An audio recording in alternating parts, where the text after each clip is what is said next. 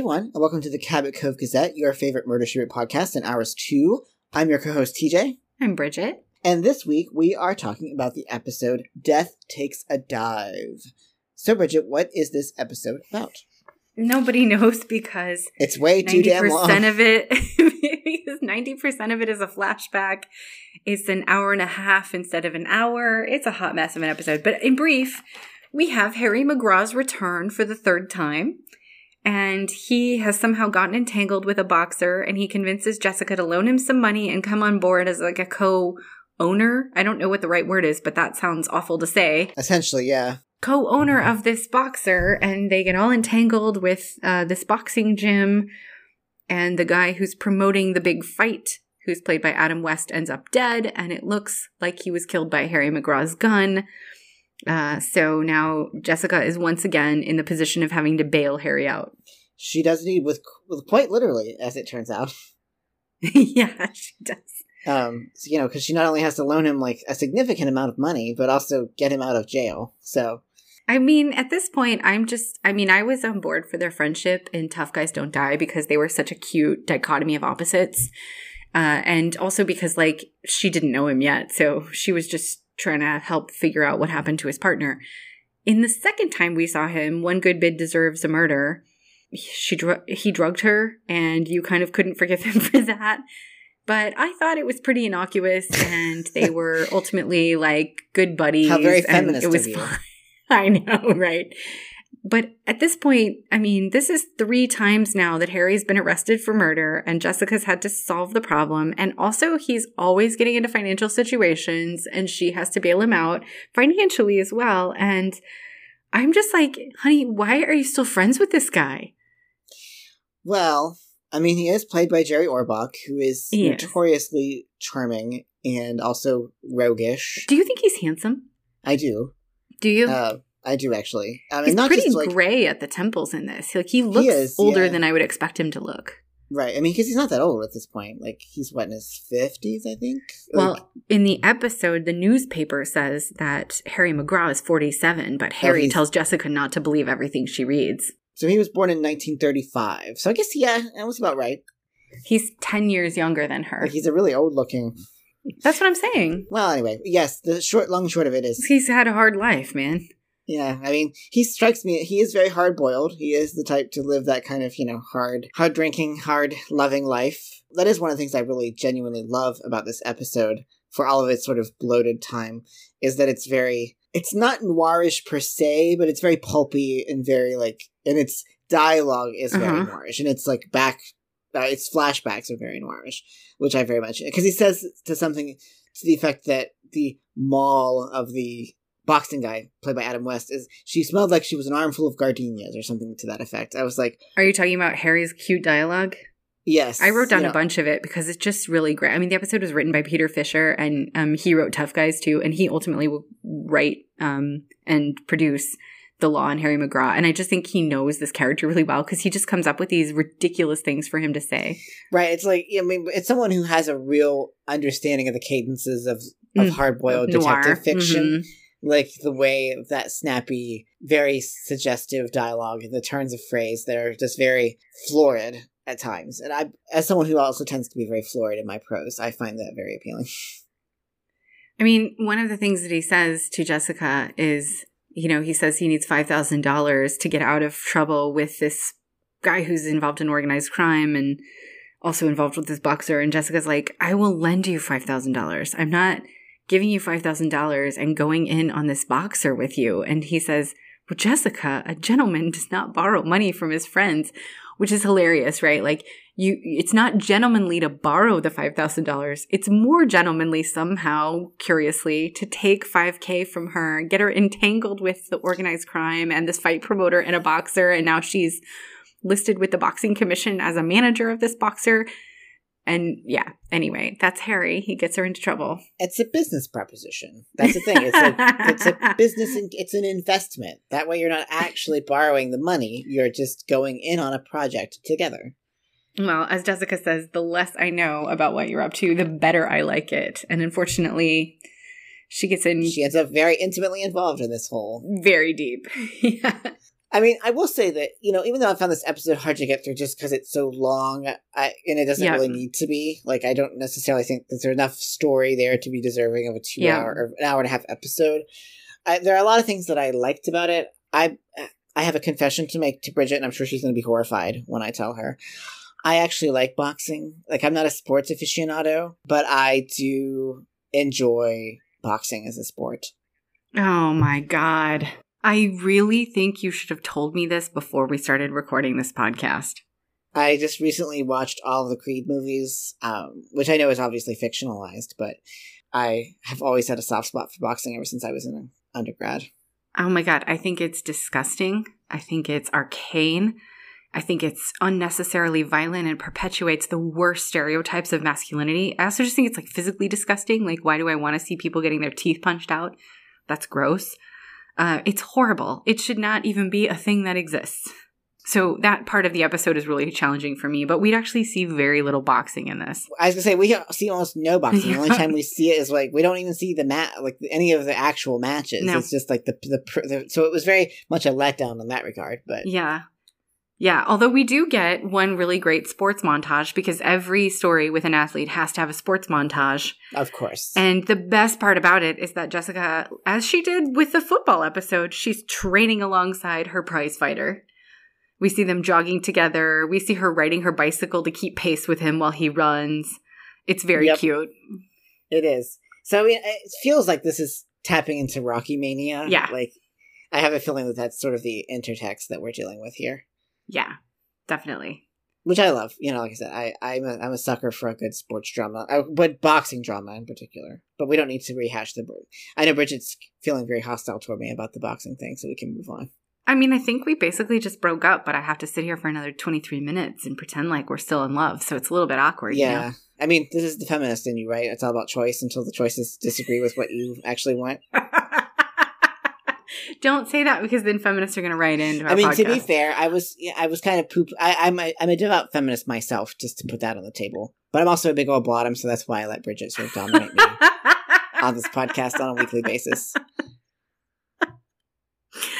Okay, so let's talk about, I think both of us felt like the plot was sort of dragged out unnecessarily. It really could have probably told the same amount of story in a 42-minute episode, although Harry McGraw opens the thing with this flashback that goes on forever, and I'm kind of this is an awful lot of backstory. Like, when are we going to get to the episode? But it did feel in many ways like it was drawn out. So let's talk about the parts of it that were there to hook us. So in your case, it was watching men pummel each other. In my case, it was the amazing guest stars. I mean, that was also a big draw for me. Yeah. So we have Harry McGraw, Jerry Orbach, whom we love. I don't even know where to start. Like, it's so exciting. I'll start with Ernst Borgnine, who I always is just someone who is amazingly prolific as an actor without, like, leading man good looks. But, like, the man was in literally almost every major,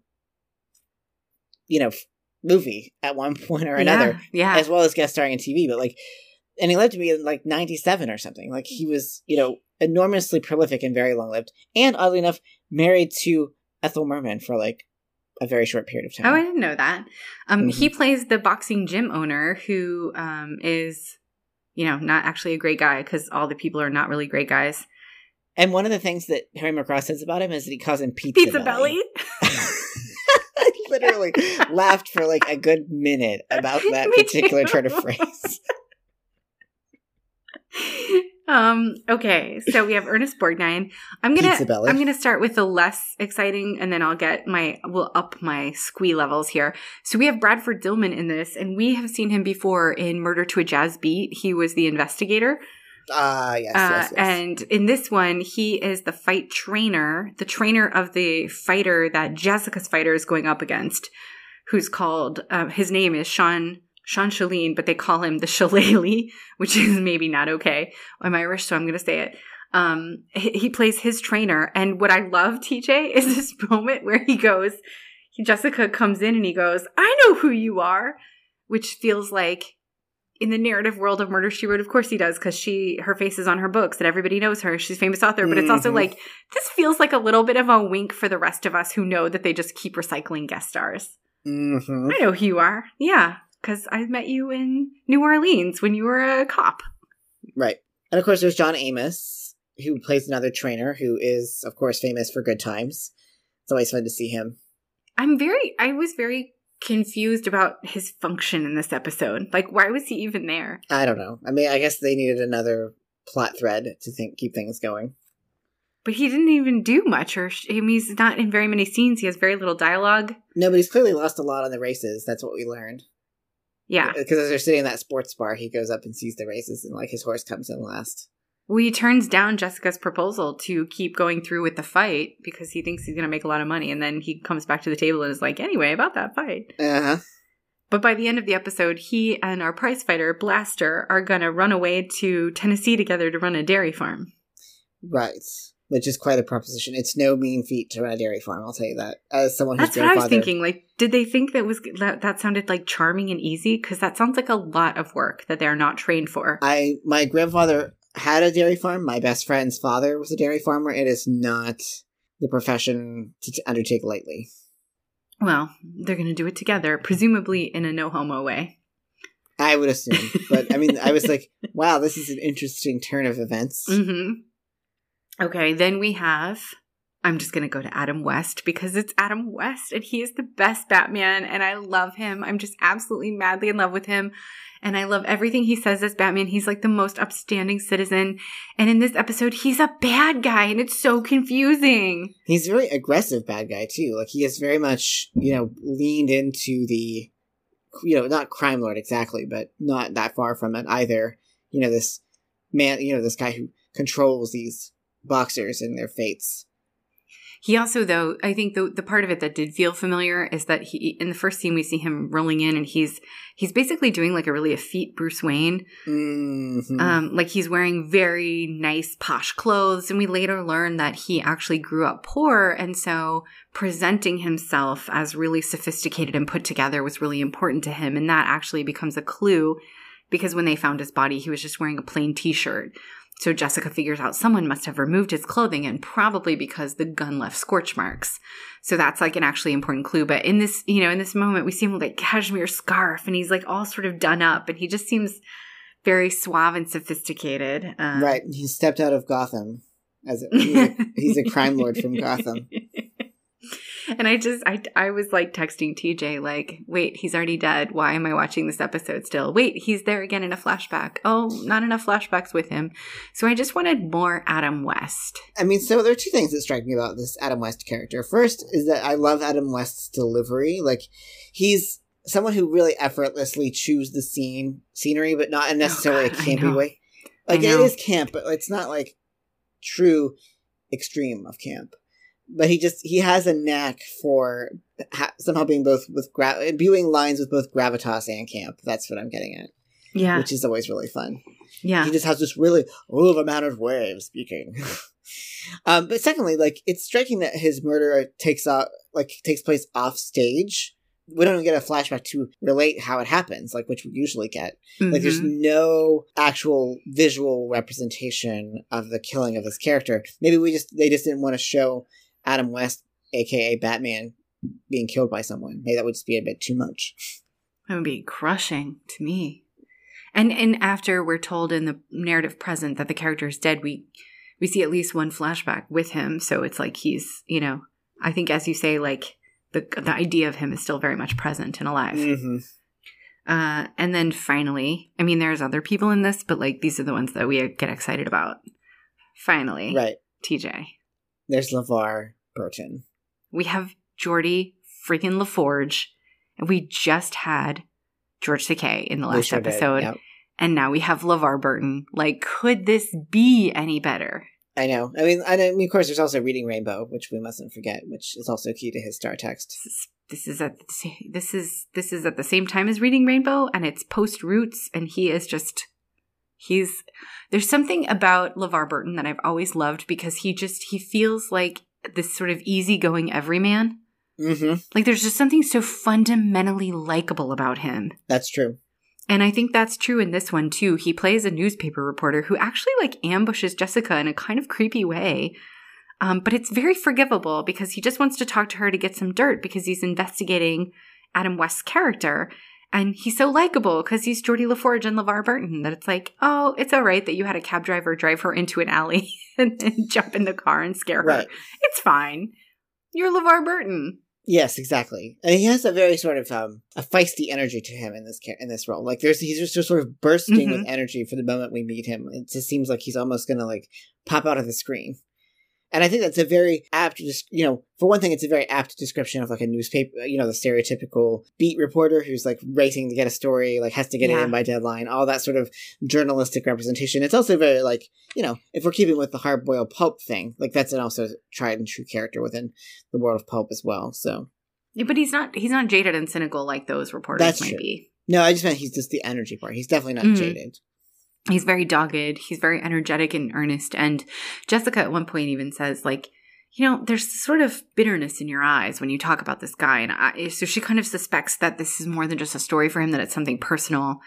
And it's actually very obvious. And I'm confused as to why it took her so long to figure it out, other than we needed to stretch the episode. But his father was also a boxer who was screwed over by Wade Talmadge, Adam West's character. And so that's part of the reason he wants to take this guy down with an expose. It also gives him an almost motivation for murder as a potential suspect. Yeah, although, of course, he's not a murderer because he's LeVar Burton. And in the end, we don't see it, but we're told that he and his photographer are going to run away together and get married. So he gets a happy ending. He does get a happy ending. Yeah. So let's talk a little bit, because we've alluded to it, but I'm curious, like, why is this episode so long? Like, I'm just speculating, like, what... It feels long in a way that some of the other two-parters don't. Well, yeah, because it's not a full two-parter. It's an hour and a half.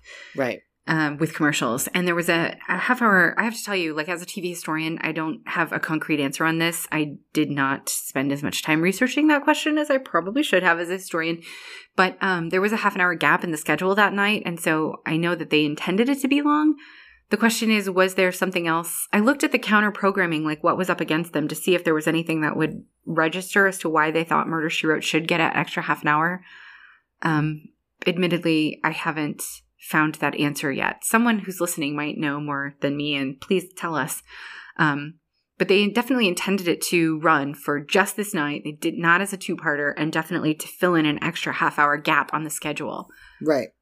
So, I mean, it just strikes me that if they were going to go that route, it seems there were other stories they could have told that were more apt for an hour and a half relation. And we can see it, we talked about Harry McGraw's like extended flashback, which feels like one of the ways in which the episode is padded, just because it takes so long to get off the ground. There's a lot of backstory before we get to why Jessica's even in Boston in the first place. Right, which is, all of it is fun to watch, I guess, but it's not like when you're dealing with a relatively streamlined story, like you don't necessarily need all of this. Well, especially if we consider what you said last week. You said that you really appreciated that within the first scene of the episode, we have Jessica and the woman in the car, and that they, within just a couple of lines of dialogue, gave us as much exposition as we needed to understand the situation. And here we have Harry doing like a 10-minute, he's like narrating like a 10-minute sequence of backstory. That's a real shift, right? Right. There's all sorts of red herrings too, like the fact that, Talmadge's mall might, and I use that term deliberately, but his mall might be involved somehow. There's his mall, what? A gangster's mall. What the hell is that? It's like, usually the blonde, buxom woman who's always on the arm of the gangster. The gangster's mall. I didn't know that term because Harry McGraw just keeps calling her the squeeze. So that's what I wrote in my notes, the squeeze. Or dame, whatever. Yeah, the dame, yeah. It's like, wow, what year are we in? Like 1987, baby, but it's Harry McGraw. That's the way he talks. Like he stepped right out of the 1940s. The squeeze and the pizza belly. That's a good title for a story right there. What? No, so you were going somewhere with that, though. Oh, the gang. Oh, right. So, I mean, what I'm getting, there are just so many sort of false like dead ends. They don't necessarily go anywhere and don't really have much narrative payoff either. Like the fact that the girlfriend of Wade Talmadge / Adam West is having an affair with the trainer. Yes, exactly. But that was intended to make us think either one of them could have been the murderer. Sure. And what's actually really awful is she goes over to Harry's apartment late at night and tries to, and actually does seduce him, which Harry tells Jessica, and Jessica's like, yeah, I don't need the details. You can skip all that part. But that's also like the moment that Wade is getting murdered. And so it's very confusing because Harry was home and his gun was with him. And then later he's like, well, I didn't sleep with my gun. Right. So like Jessica's like, okay, so basically what you're telling me is you were having sex with this woman, your gun was elsewhere. But like she's Jessica and she'll never say that out loud. And she's like totally disturbed to be having this conversation at all with Harry. Yes. So I think there was some interesting stuff being done with this woman, although like it's really gross that she used Harry in that way. Yes, I completely agree. And then later we even hear the trainer that she's having the affair with, she tells him, I did that for you. So it's almost like he's using her body too. It's gross. Right. But bodies being used is kind of the theme because, boxing.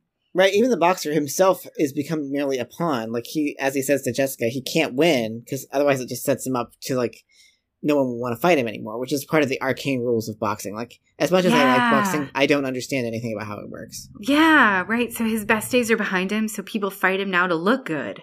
Right. And even the fact that like this guy that Harry went to for help left him the boxer when he died. This guy, Harry's like, I went to see Pinky, and we see like Pinky in a coffin. And then we see like Harry is handed some papers and the boxer standing next to him like, take me home. It's like, I don't understand this. Like, how do you own a boxer? Like, this is weird, right? It's gross. I mean, it happens in the Golden Girls, too. I just kept thinking about that. I know.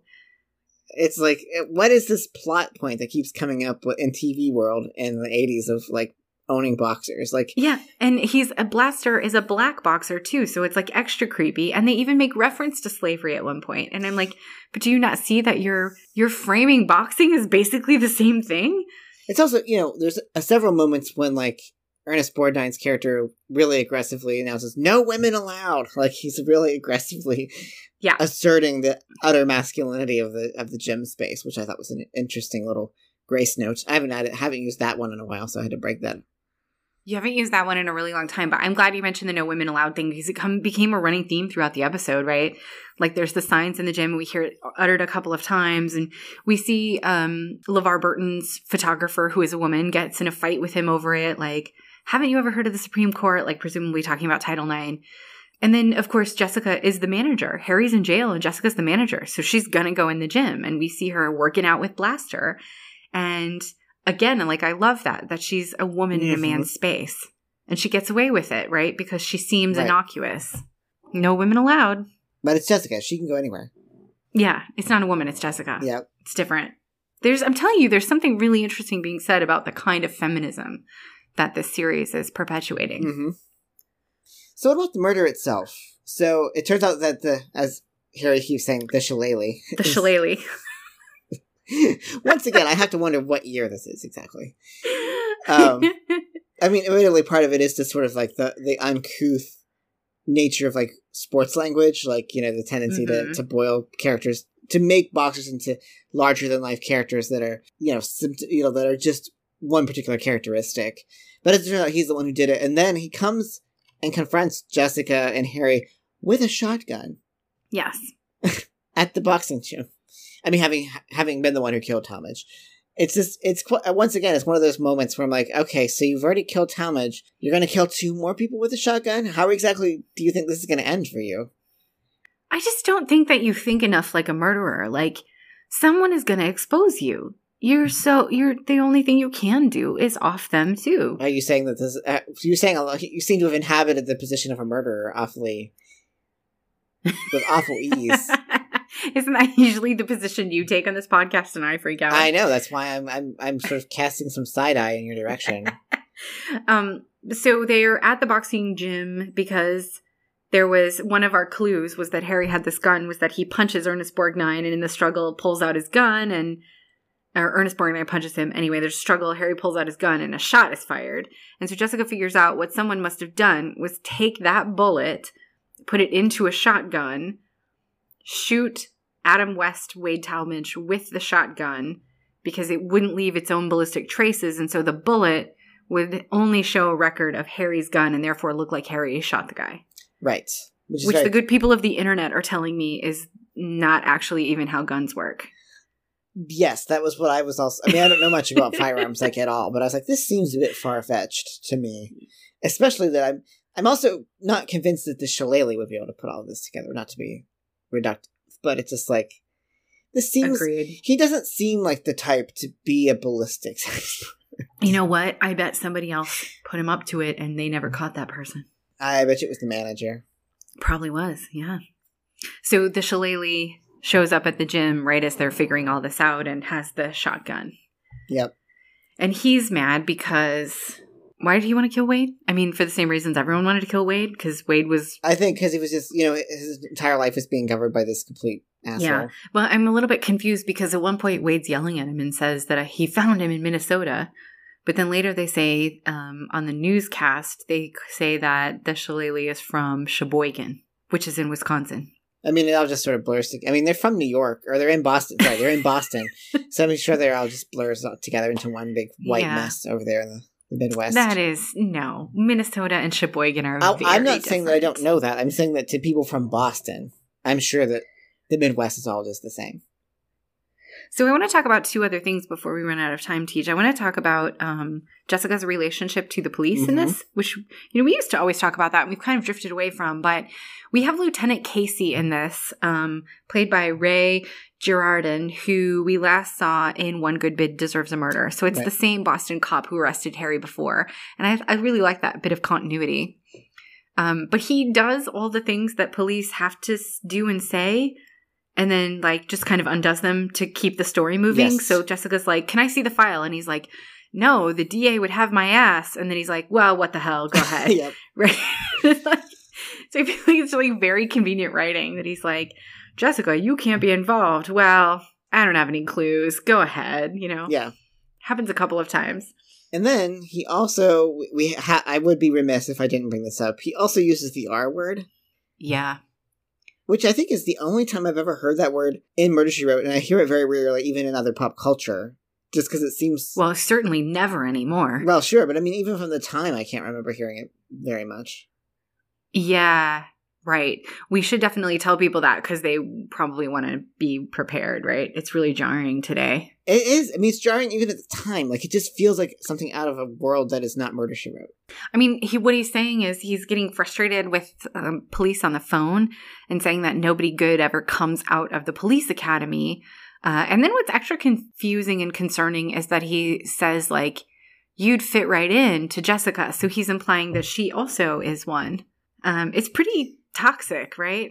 It is, yeah. Especially coming from such an otherwise affable and rather, quasi-buffoonish character. It just feels very off note, I guess. Yeah.